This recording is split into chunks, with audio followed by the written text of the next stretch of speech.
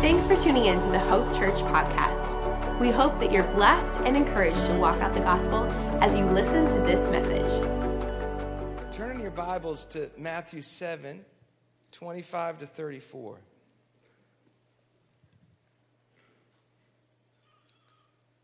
Now, this is my travel Bible. The Bible I use at home is much more tattered than Josh's, actually. It's ripped apart. Pages are missing.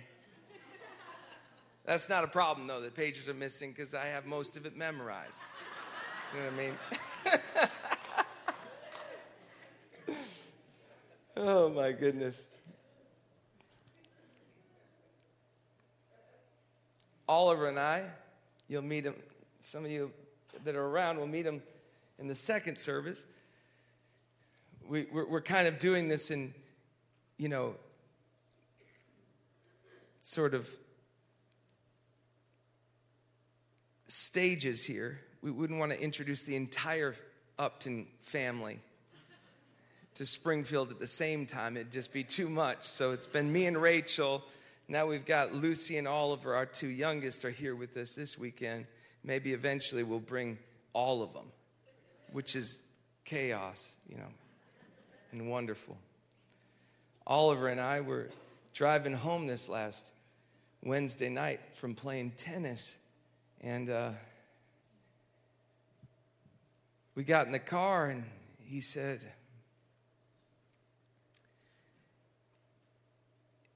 Dad, when you get to heaven and you can have your one wish, which is, that alone is amazing to me. Where did we get that idea?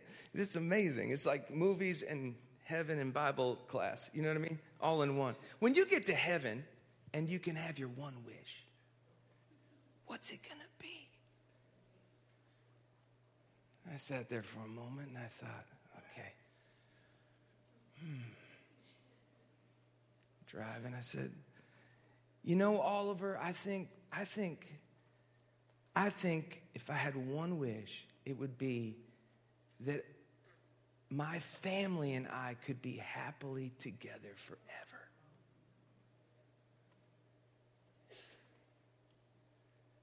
He laughed out loud at me. He said, Dad, you're deep. I just want to fly.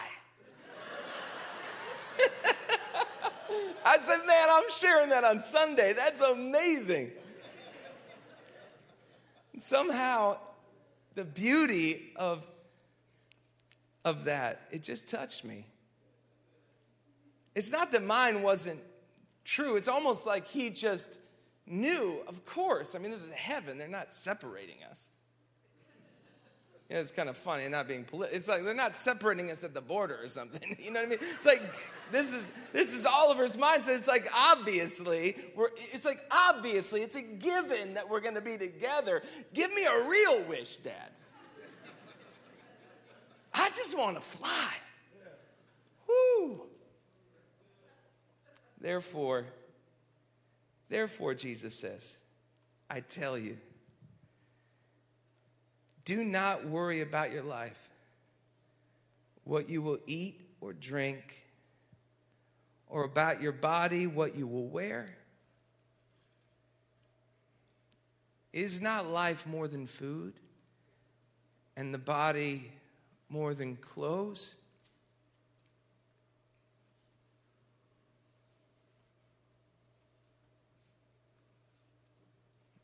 Look at the birds of the air. They don't sow or reap or store away in barns, and yet your heavenly Father feeds them. Are you not much more valuable than they? I love the questions of Jesus, right? Can any one of you, by worrying, add a single hour to your life? And why do you worry about clothes?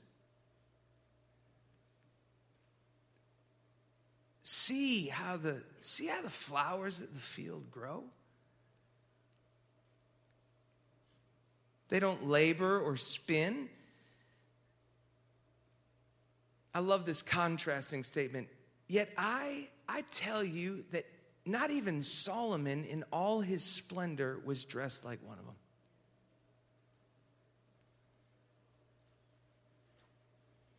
If that's how God clothes the grass of the field, which is here today and tomorrow is thrown into the fire, will he not much more clothe you, you of little faith? So do not worry, saying, what shall we eat, or what shall we drink, or what shall we wear? For the pagans run after all these things, and your heavenly Father knows what you need. I'm going to say that, and your pagans run after all of that, but your heavenly Father already knows what you need. Your heavenly Father already knows what you need.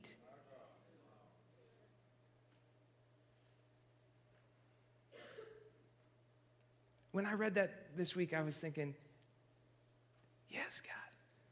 I want to make that great exchange with you. I want to actually accept the fact that I don't even know what I need. I live in an Instagrammy culture. And the problem with it is that we actually are being programmed and don't even know it to constantly be present to everywhere we're not. To people we don't even really know. Comparing ourselves.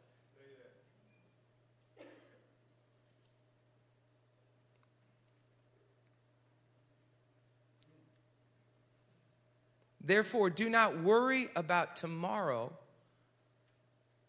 Well, it says this first. I love this. But seek first his kingdom and his righteousness. Ooh. And all these things will be given to you as well. Therefore, and it's not saying, and all the things that you think you want will be given to you. No.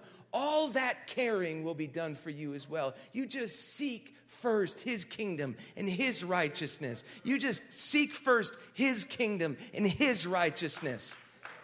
Everything will be all right if we in the world would just seek first his kingdom and his righteousness.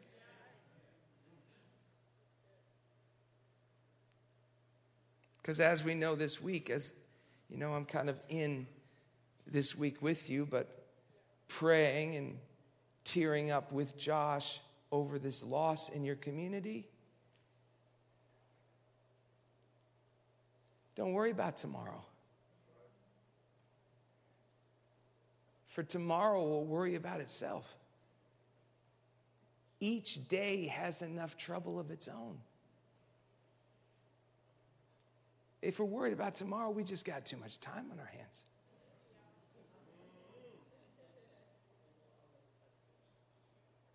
There's too much to worry about today.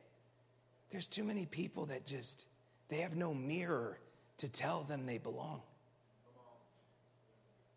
They have no one to say there actually is hope. There's too much presence required of us for the kingdom work today. This is the first thing Jesus says. He says, this is what I want you to do. He doesn't command us to worry ever in the Bible. That's a beautiful gift, isn't it? Jesus never commands us to worry. So we can take that off the list.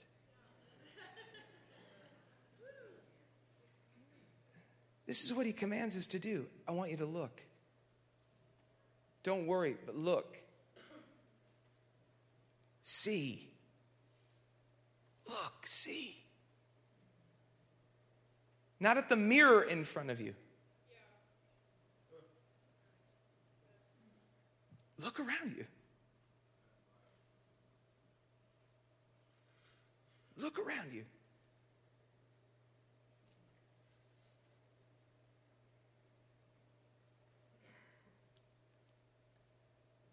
I read this last week in a book I'm working on, or working through. It's a beautiful book called Silence in the age of noise.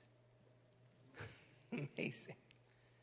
It's the Erling Kagge, I think is how you say his name, famed Norwegian explorer, and the first to reach the South Pole alone.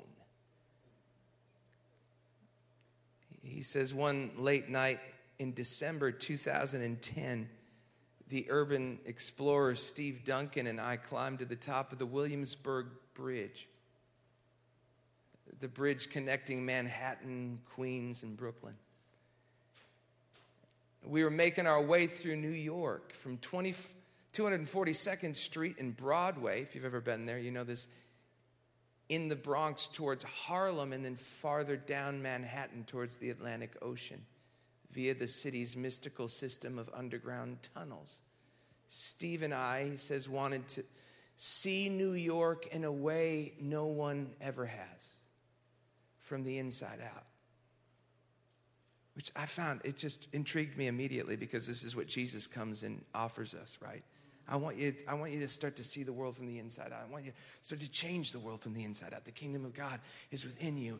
I want you to become participants in making all things new.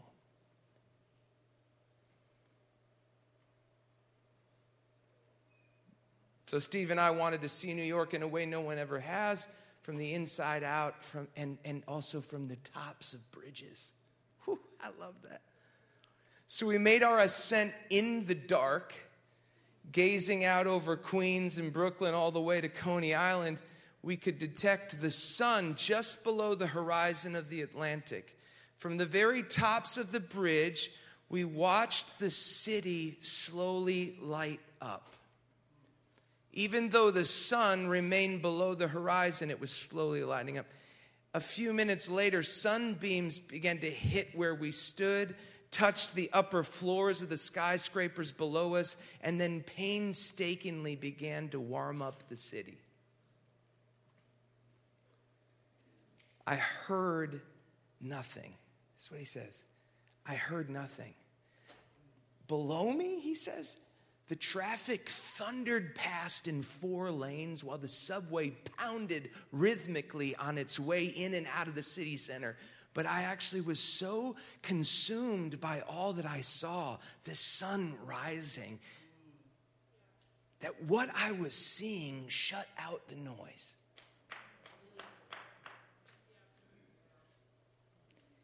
Then he says this: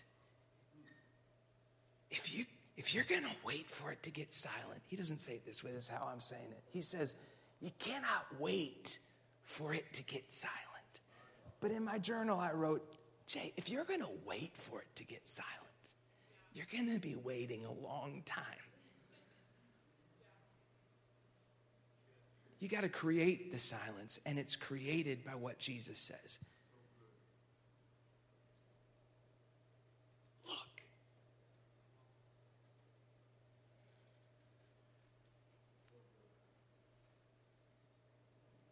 Not worry, but look and see.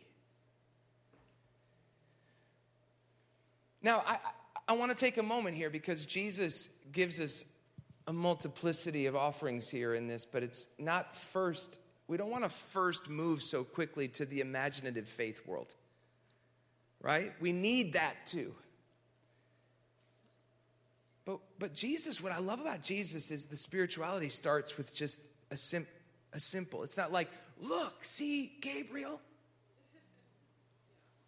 You know, this is what I laugh about when people are like, oh, Jason, he sings with angels. I was like, giggle. I'm like, well, that's a story. It's not like I'm like, hey, here's my band Angels singing behind me. I mean, that'd be amazing. You know, I go to Brazil and they love that. Oh, you sang with an angel. Well, I don't know. I think, you know, it's possible. I mean, people have made these stories. But it's like, it's not like I'm like, yeah, Gabriel comes with me everywhere I go. You know what I mean? I'm not exactly sure about all of that. But this is what I love about Jesus. Jesus doesn't start with that mystical realm, which is really important. And we'll get to that. But he starts with just very simple things. Have you listened to that bird recently? Have you taken a look at creation recently? Have you taken the moment to just wait on the rooftops for the sunrise to come over that city to such a degree you can't even pay attention to the noise anymore because of everything you're seeing.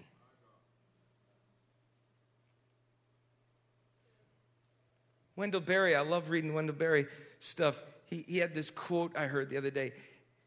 He says, the world is in fact full of free things. It's powerful because Jesus also speaks about this kingdom economy as well here.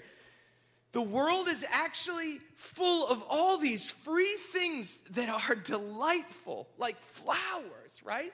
And then he says, and the world is also full of people who would rather pay for something to kill the dandelions than appreciate the dandelions. And then he says this, well, I'm a dandelion kind of man. That convicted me. And Rachel will be here in the second service to know how I grew up in Minnesota where we kill all the dandelions. Because that makes it clear to everyone that you have a proper yard.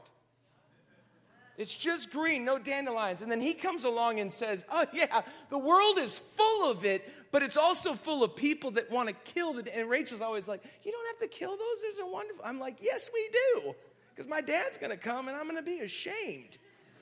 We got dandelions in our yard. And then Wendell Berry comes along, the beautiful man. He comes along and says, I'm kind of a dandelion man. Beautiful.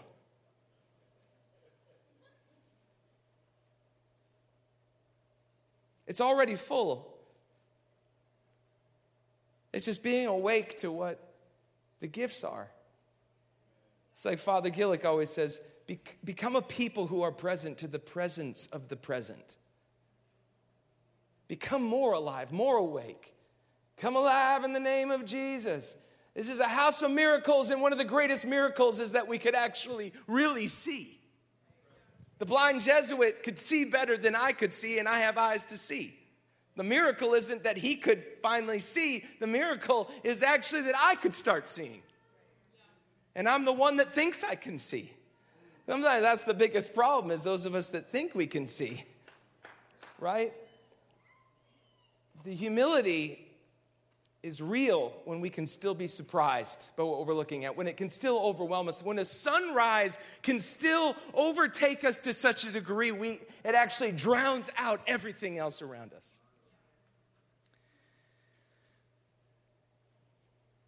I had an experience like this early on. My son Samuel, who I said he's almost 21. My nephew Zane, he's a bit younger. This was years and years ago, probably 15, 16 years ago, 2000, certainly 2005, something like that. I'm driving those boys that particular week. I had an old Land Cruiser. I drove that thing like 360,000 miles or something. I loved that thing. I feel like I should have never given it up. I should have just put a new engine in that thing. It was so amazing. But it was a gas guzzler. I think I got like 6 miles to the gallon, so that kind of hurt me. But I'm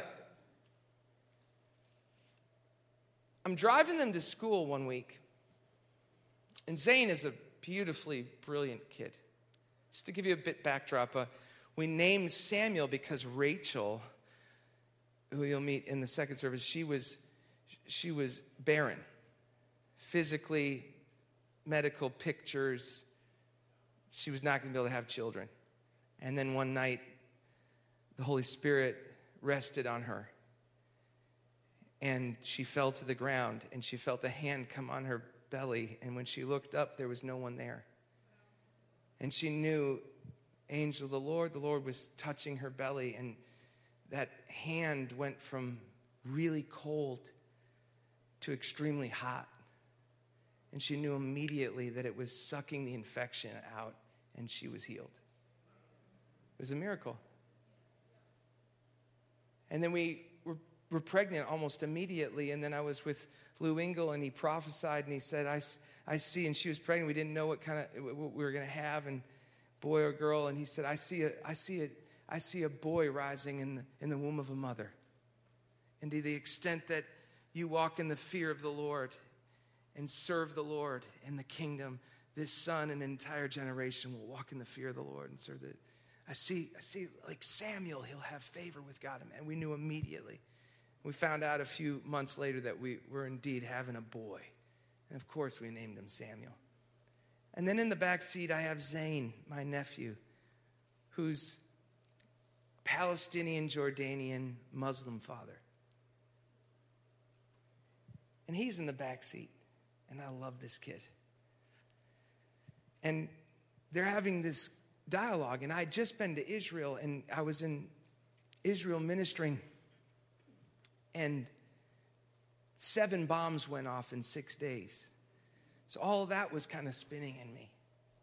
And I've got Zane in the back seat, and he keeps saying to Samuel, "Hey, Sam, can we be friends?" And Samuel says, "Oh, that's a ridiculous question, Zane. It's a ridiculous question. Of course we're friends. I mean, we're cousins." And then Zane would say, No. Just because we're cousins doesn't mean we're friends. And I thought, this is an amazing thing. Sam has always been that way. He wants to be a surgeon. He's got this kind of, he always says to me, "Dad, if you'd stop using metaphor, I'd know what you're talking about." This is kind of Sam, you know. And Zane was one of these kids that he was like real artistic, really creative. And his mind was such that, I mean, there's a name for it, but I'm not going to say that. But it's beautiful. He has such an incredible mind that he and I just got each other. It was like we got each other. And you could ask him like anything. You could say, like, give us like 1 million, like when he was 4 or 5. Give us 1,179,000 and divide it like by whatever you wanted to divide it by. Immediately, he'd give you the number. This was Zane. And he was also very perceptive of things that he was hearing. He didn't like, necessarily loud noises. And he, beautiful kid. He just graduated college, and he's already in his master's program learning languages around the world, and has taken on quite an affinity to Jesus of Nazareth, so much so that he's kind of annoying the rest of our Christian family. As he's like such a radical Jesus follower. Like his mother felt like we should go, before COVID, we could go and feed the homeless at Christmas time, right? And so they go for 2.5, 3 hours to feed the homeless at Christmas time. Well, he says, "Mom, we got to go at least 2 hours early." And his mother says, "Oh, why? We're going to be there for almost 3 hours." He says, "Well, I don't want to just feed them. I mean, Jesus wouldn't do that, Mama. Jesus, we don't want to just feed them. I want to know them." It's kind of irritating our Christian family a little bit.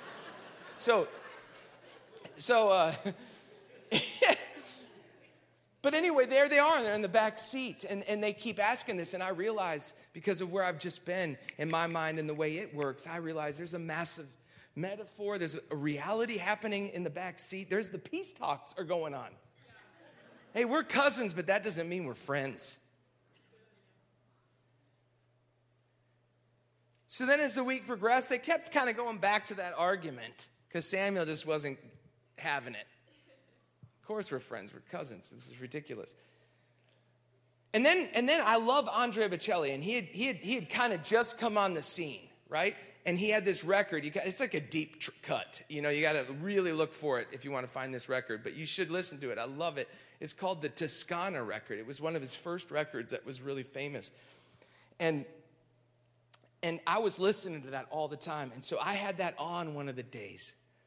And I'm driving, and I remember it was a 40-degree day, kind of like yesterday, clear skies, blue, driving along Lake Michigan shoreline, which is beautiful. It's like 300 miles wide or something, and at its longest, or 280, and then, 100 and some miles long, 180 miles long or something. It's like a sea.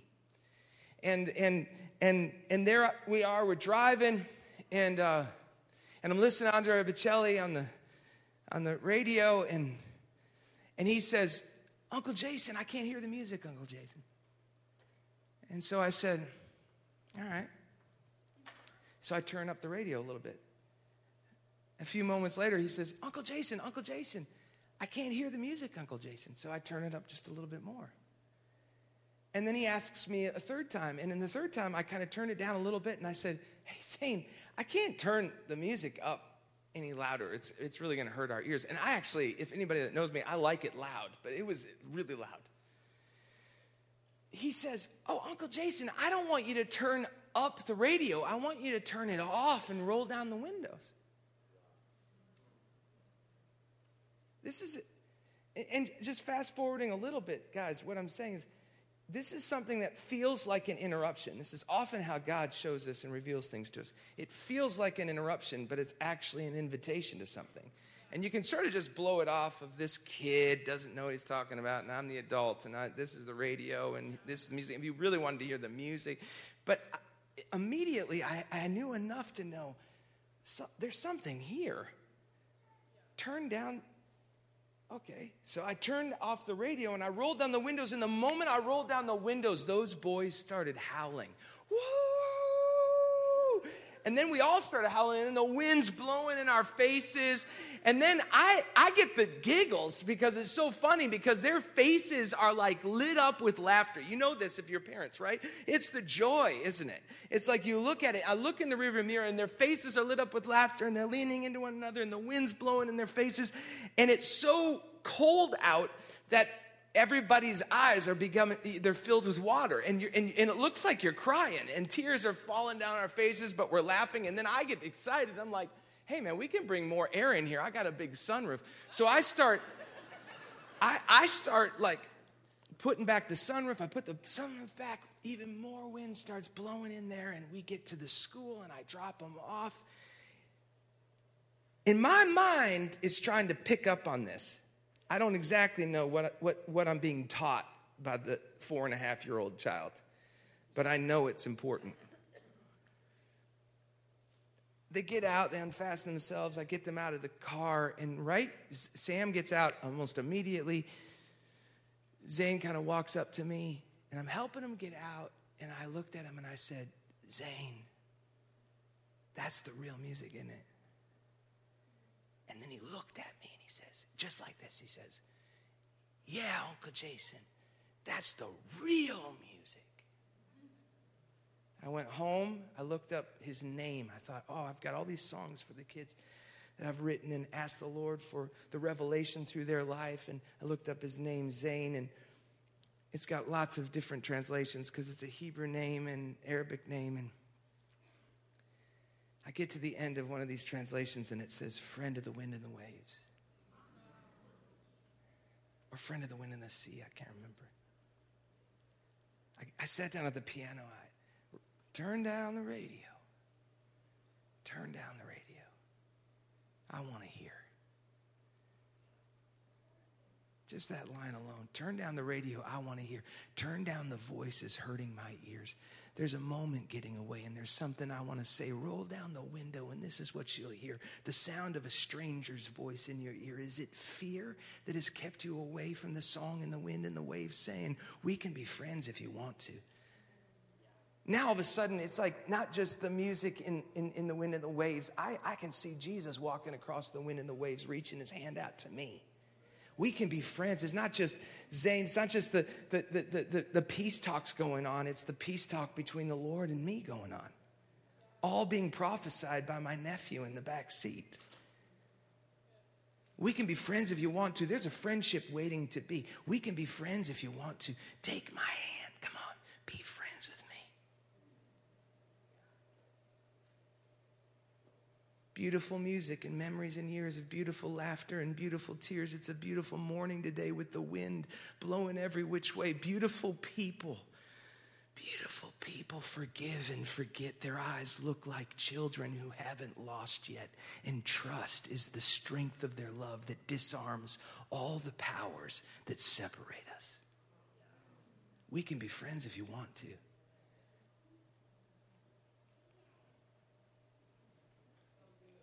Jesus is saying, don't worry, but look and see. And don't just look and see these hyper, super spiritual things. Just look and see what I've already gifted you with. I'm already showing you.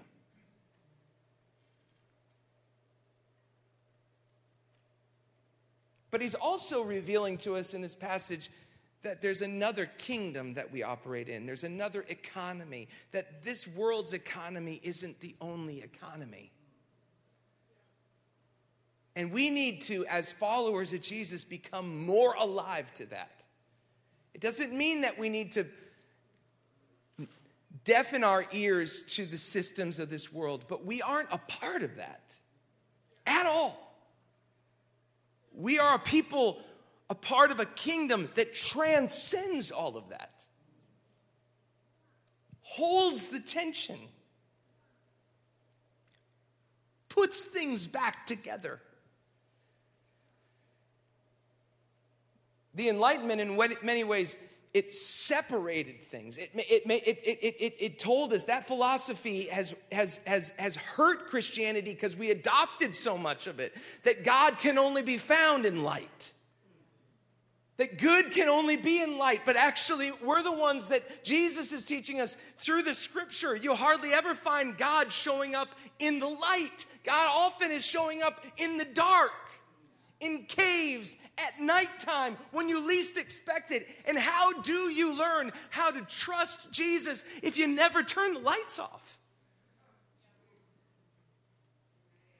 If you always can see where you're going, if you get with all your fortune teller prophets instead of the real prophets of God that tell you where you're going, instead of trusting Jesus.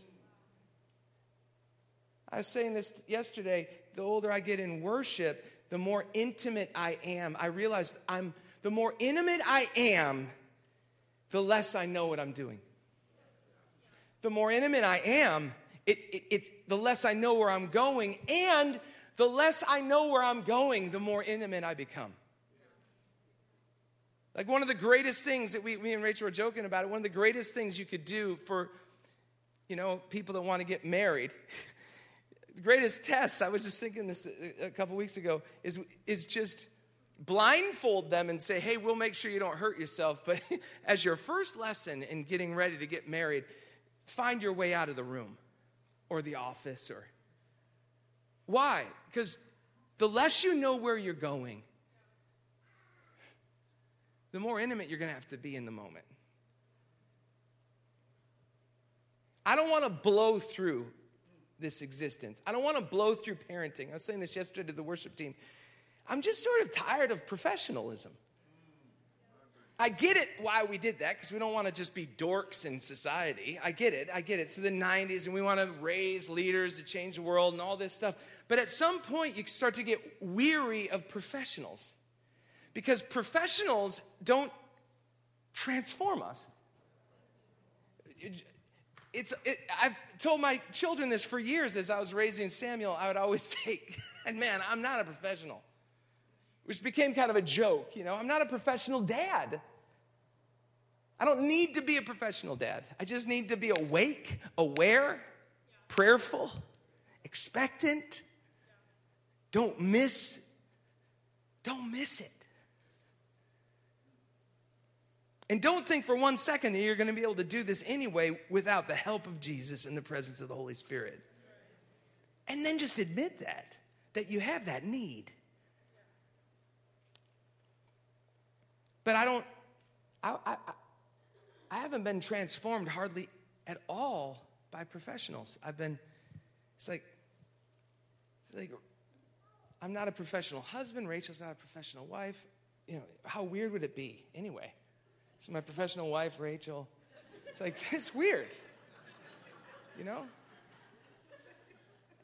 And Josh Thompson, lifetime best friend, best man in my wedding. I mean, I don't hold it against him that he didn't have me be his best man in his wedding. I've said that before. But no.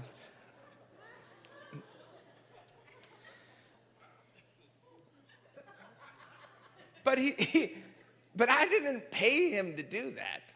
He's not my best friend because he's a professional friend.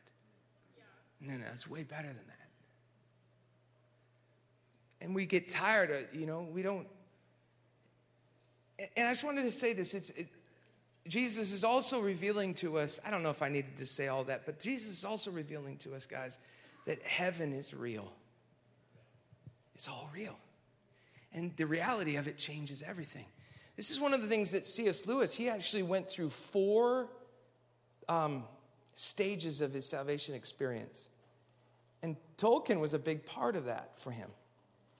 And one of the biggest things that he had a difficulty with was the separations of things, like logic and imagination. Like the imaginative faith world wasn't real, right? And the logical world was real. And as he finally becomes just a full-fledged follower of Jesus, he says, I'm realizing that, man, everything I thought was real is becoming more and more meaningless to me. And everything I thought was petramyth and poetry and imagination, that's becoming so real. And it is real, and it's transforming, and it changes me. He goes so far as to say this line. I don't want you to think I'm a heretic or something. It's just such a powerful line. He says, I've come to realize, and surprised by joy, he says, I've come to realize that it's far more important that heaven is real than that any of us get there. Do you hear what he's saying? He's not, because you're not going to get there if it's not real. He's not saying that it doesn't matter that we get to heaven. It's that we need to be trained in the reality that it's real now. And it's far more important that we live now like heaven and eternity is real than that any of us get there. Why? Because we become participants, right, in what we allow to invade our imaginations. Facebook, Spotify, Instagram, music, anything. You know, you just think you maybe annihilate it by, this last year I've been trying to not watch as much news. But this kid comes along and it's like, no, it's the music. Roll down the windows and this is what you'll hear. There's a transformation that Jesus has in mind for us. Heaven's real. And then there's this other little beautiful thing that he says here. He says,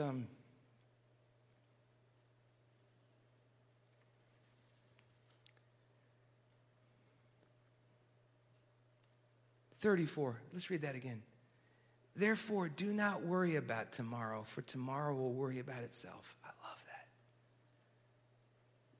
So it's not worry, but look. And it's not tomorrow, but today.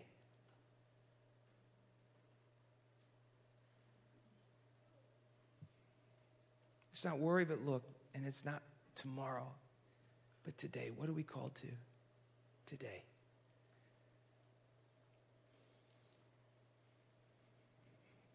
I wrote this song years ago called Mr. Fortune Teller. And I remember I went to go minister at Christ for the Nations, and this sweet girl who didn't understand there's a language barrier there. She got in the car. She was one of the people driving me to Christ for the Nations to minister. And she said, "Oh, Jason, why would you sing about fortune tellers?" I was like, "Oh, no. I'm not singing about fortune tellers. What I'm doing is I'm and I walked her through. I'm pitting all the things that we follow after. The kid that's, all dressed up and I'm ready to go now. All dressed up. I got, something to do. I'm waiting on a friend called going somewhere. Because we're always, when we're young, waiting to go somewhere. I'm waiting on a friend called going somewhere. I'm waiting like me. I'm waiting like you. But could you help me out, Mr. Going Somewhere? Could you come down here to my dwelling place? This is the thing you learn in college, don't you? It's like the person that's going somewhere hardly ever turns around and looks for the person not going anywhere, looking to the person going somewhere, right? Could you help me out, Mr. Going Somewhere? Could you come down here to my dwelling place? Your voice is loud, but your words are empty. I'll be waiting right here if you got something to say to an ordinary man on an ordinary day. And then we got the people of inspiration. You get a little bored in life and you watch DBN or something. Generally don't recommend it. But, I used to actually do that. And Brian Willard, I always room on the road. I always room with people, and Brian Willard was my roommate, and he used to always he would laugh so hard because I would always watch TBN to fall asleep to after a night, and I would have the clicker on me, but then I'd fall asleep within 5 minutes, and he'd be sitting in the bed just watching TBN, and he'd run over and grab it. I don't know why. It just kind of, the gold chairs and all, it just kind of put me to sleep. It was just amazing.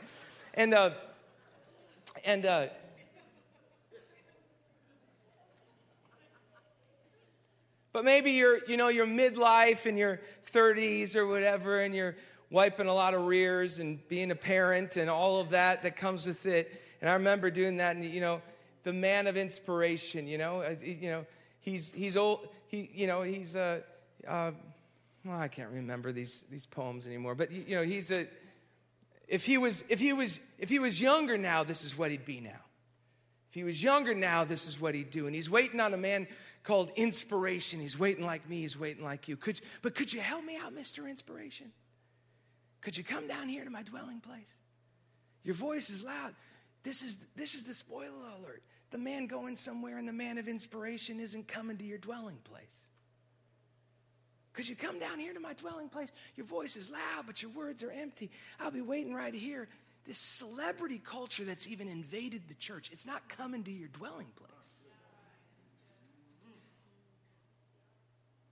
It's not going to be there this week. Pastors will be there this week. You will be there this week. You will be at the dwelling place of the place where Jesus lives.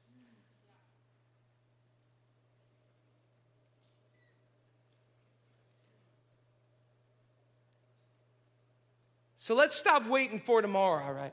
That I'm pitting this against. Let's stop waiting for tomorrow, see? Against the incarnate one, Jesus, Emmanuel, God with us comes, right? Not the superhuman, not the man going somewhere who will never come to your dwelling place, not the man of inspiration who will never come to your dwelling place, not the person that's better than all of us that we all want to be around. No, the person who lowers himself to the lowliest of the lowly and shows us the God way, the Jesus way, the kingdom way, the way that will transform the world and make all things new again.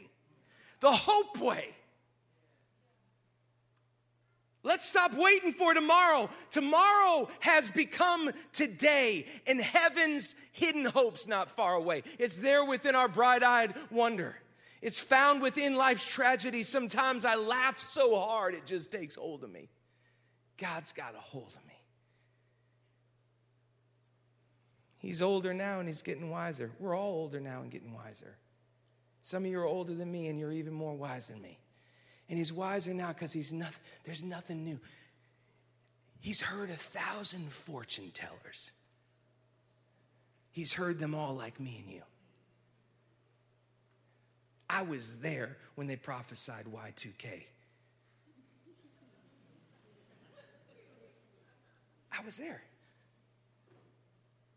there. I'm not trying to pick on things. I'm just saying I was there when we were all going to be. I was literally in conferences, large conferences, declared throughout the world that we were all going to be in shackles if Obama gets elected. And we were all going to go in trains to places. I was going to be there. Everybody's going to be there. This was prophesied in the name of Jesus. We were all going to all these places, still waiting to be shackled in chains, going to all these places. Why? To distract us from the kingdom. I heard 1,000 fortune tellers, heard them all like me and you, but that fortune teller ain't coming down to your dwelling place. Jesus is. Would you help me out, Mr. Fortune Teller? Would you come? No, generally we're the ones helping out the fortune teller. And then they start prophesying, so we'll help them out a little more. When the fortune tellers become politicians, we've got a problem. Because the prophets of God are different than the prophets of kings. Even in the scripture, the prophets of God, they're always the ones hidden in the wilderness somewhere, because they're not a part of any of those systems.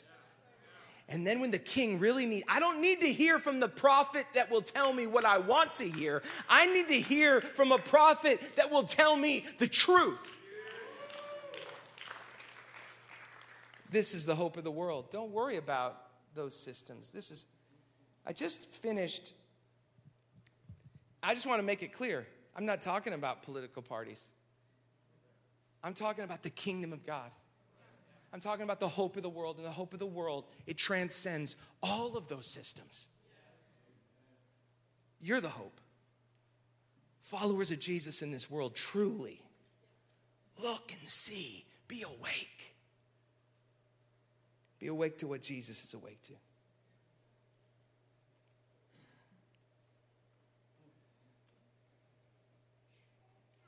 It's like what we were hearing this morning. We're awake to Trinity. We're awake to community. We're not awake to Jason Upton's opinion.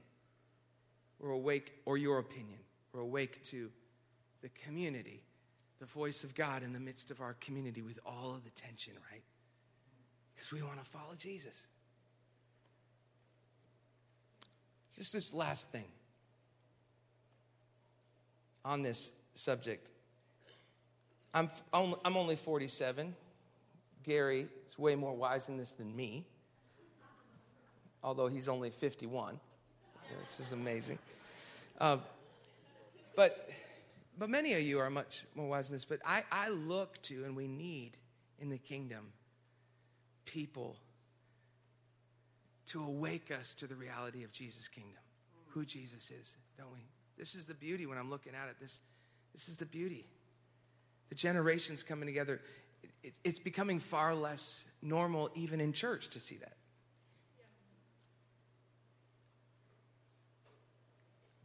People that see things differently than us.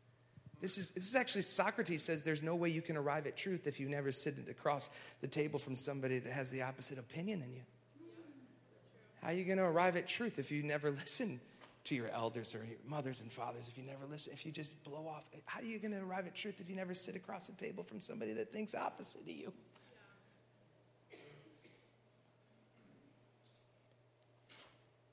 But it's the humility of heart. So Eugene Peterson has this new book out. It's a book on his life by Win Collier. It's called Shut Up in My Bones or something, Fire in My Bones, I think. I just listened to it recently. He says this, he says, he'd come to a place in his 80s where he realized he wanted to, from the time he was young, he used to be with Pat Robertson, talking about that first quote of New York City. He and Pat Robertson, of all people, you don't see them together, but they were really good friends, and they would go up to the top of the buildings in New York City, and they would pray for the Spirit to move over the city. And he never, even though he got into the scholastic world, he never left that sort of rooted spirituality that he had, right? Of the Spirit moving across among people. And he never believed that academics would be the hope and the salvation of the world. He always felt it would be presence. The presence of the Lord, the presence of his people, right? And towards the end of the book, he comes to a place where he realizes that in his marriage, in his home, in his life, I don't know that I've become a saint. I don't know that I've become holy. And I want to become holy. And so he's not thinking about far off in the future. Listen to this, not tomorrow, but today. Listen to what he says. End of this book, he says, I get up at 5:50 a.m. every morning. This is in his 80s. I go to the kitchen and prepare the morning coffee for Jan and me, his wife and him. I turn on the morning radio for about 8 minutes. This is amazing to me because I love news, but it's like this, it really convicts me.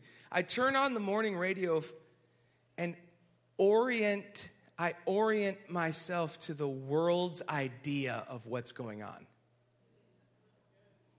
Not what's going on. I love how he says that. I orient myself to the world's idea of what's going on.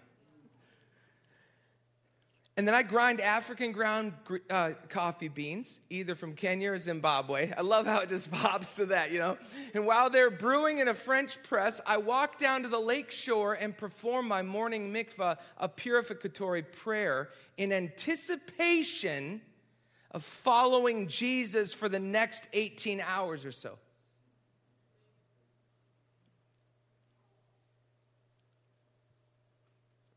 The so-called news is fairly predictable. The death of some world leader or celebrity, war casualties, political scandals and infighting, conspicuously deficient in person, in beauty, in goodness, in truth. There is no sign of transcendence.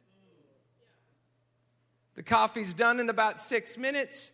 I pour 2 mugs into an aluminum coffee flask, and I take one to Jan. I pour myself a mug, and I take it to the bench overlooking the mountain lake. And this is what I do. I sip it. I pray the Psalms. I meditate the presence of the Word of God. I pray. It convicted me every 18 hours. Not, I'm going to give my life to you forever, Lord. And another song about my giving you my forever. It's just, this guy is in his 80s and he wants to become holy. And he's like, I don't trust myself beyond 18 hours. So this is what I'm going to do. I'm going to go baptize myself daily in the waters. I'm going to do a purificatory prayer that he learned in Israel, he says in the book. And then I'm going to commit myself to all I can, just the next 18 hours. And then tomorrow morning, I'm going to look back on that day, and then I'm going to commit myself, wash myself again, commit myself to another 18 hours. Because it's not tomorrow, it's today.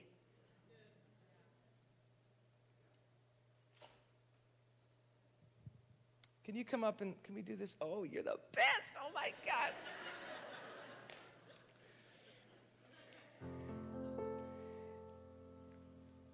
As we sing this song, I want us to stand just where you are. I'm worried about all sorts of things. I was brought up a certain way. I have a certain honoring system from my mom and dad. I've probably been way more traditional than anybody, in my age category. And I have worries about the future.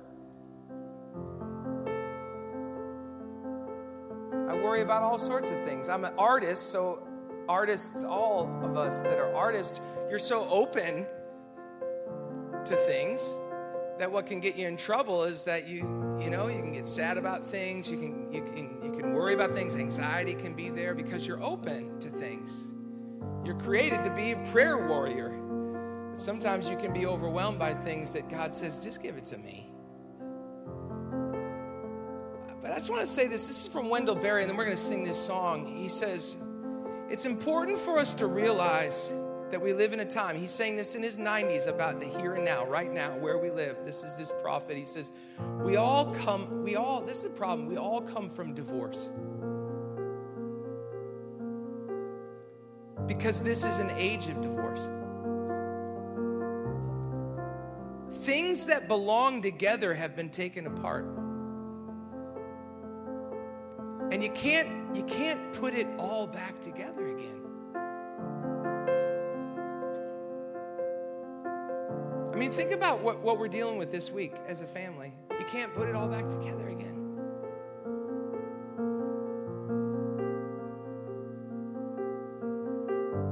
The only thing you can do is just take 2 things that ought to be together and put them back together.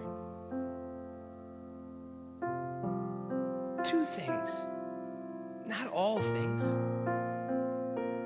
That's the way the work has to go. So the main thing becomes a kind of earnest of your faith in and your affection for things that we miss and that we'd like to have again. This is what Jesus is offering us. The making of all things new isn't trying to make all things new all at once. It's just coming against the spirit of the age of divorce, to separate, to divide, to divide, to divide, to divide. And just saying, man, these 2 things need to actually be together and live together. And the greatest of these is what Jesus offers us in this image of the Abba. This God who calls to us, this one that we worship and praise with all of our hearts and all of our lives. So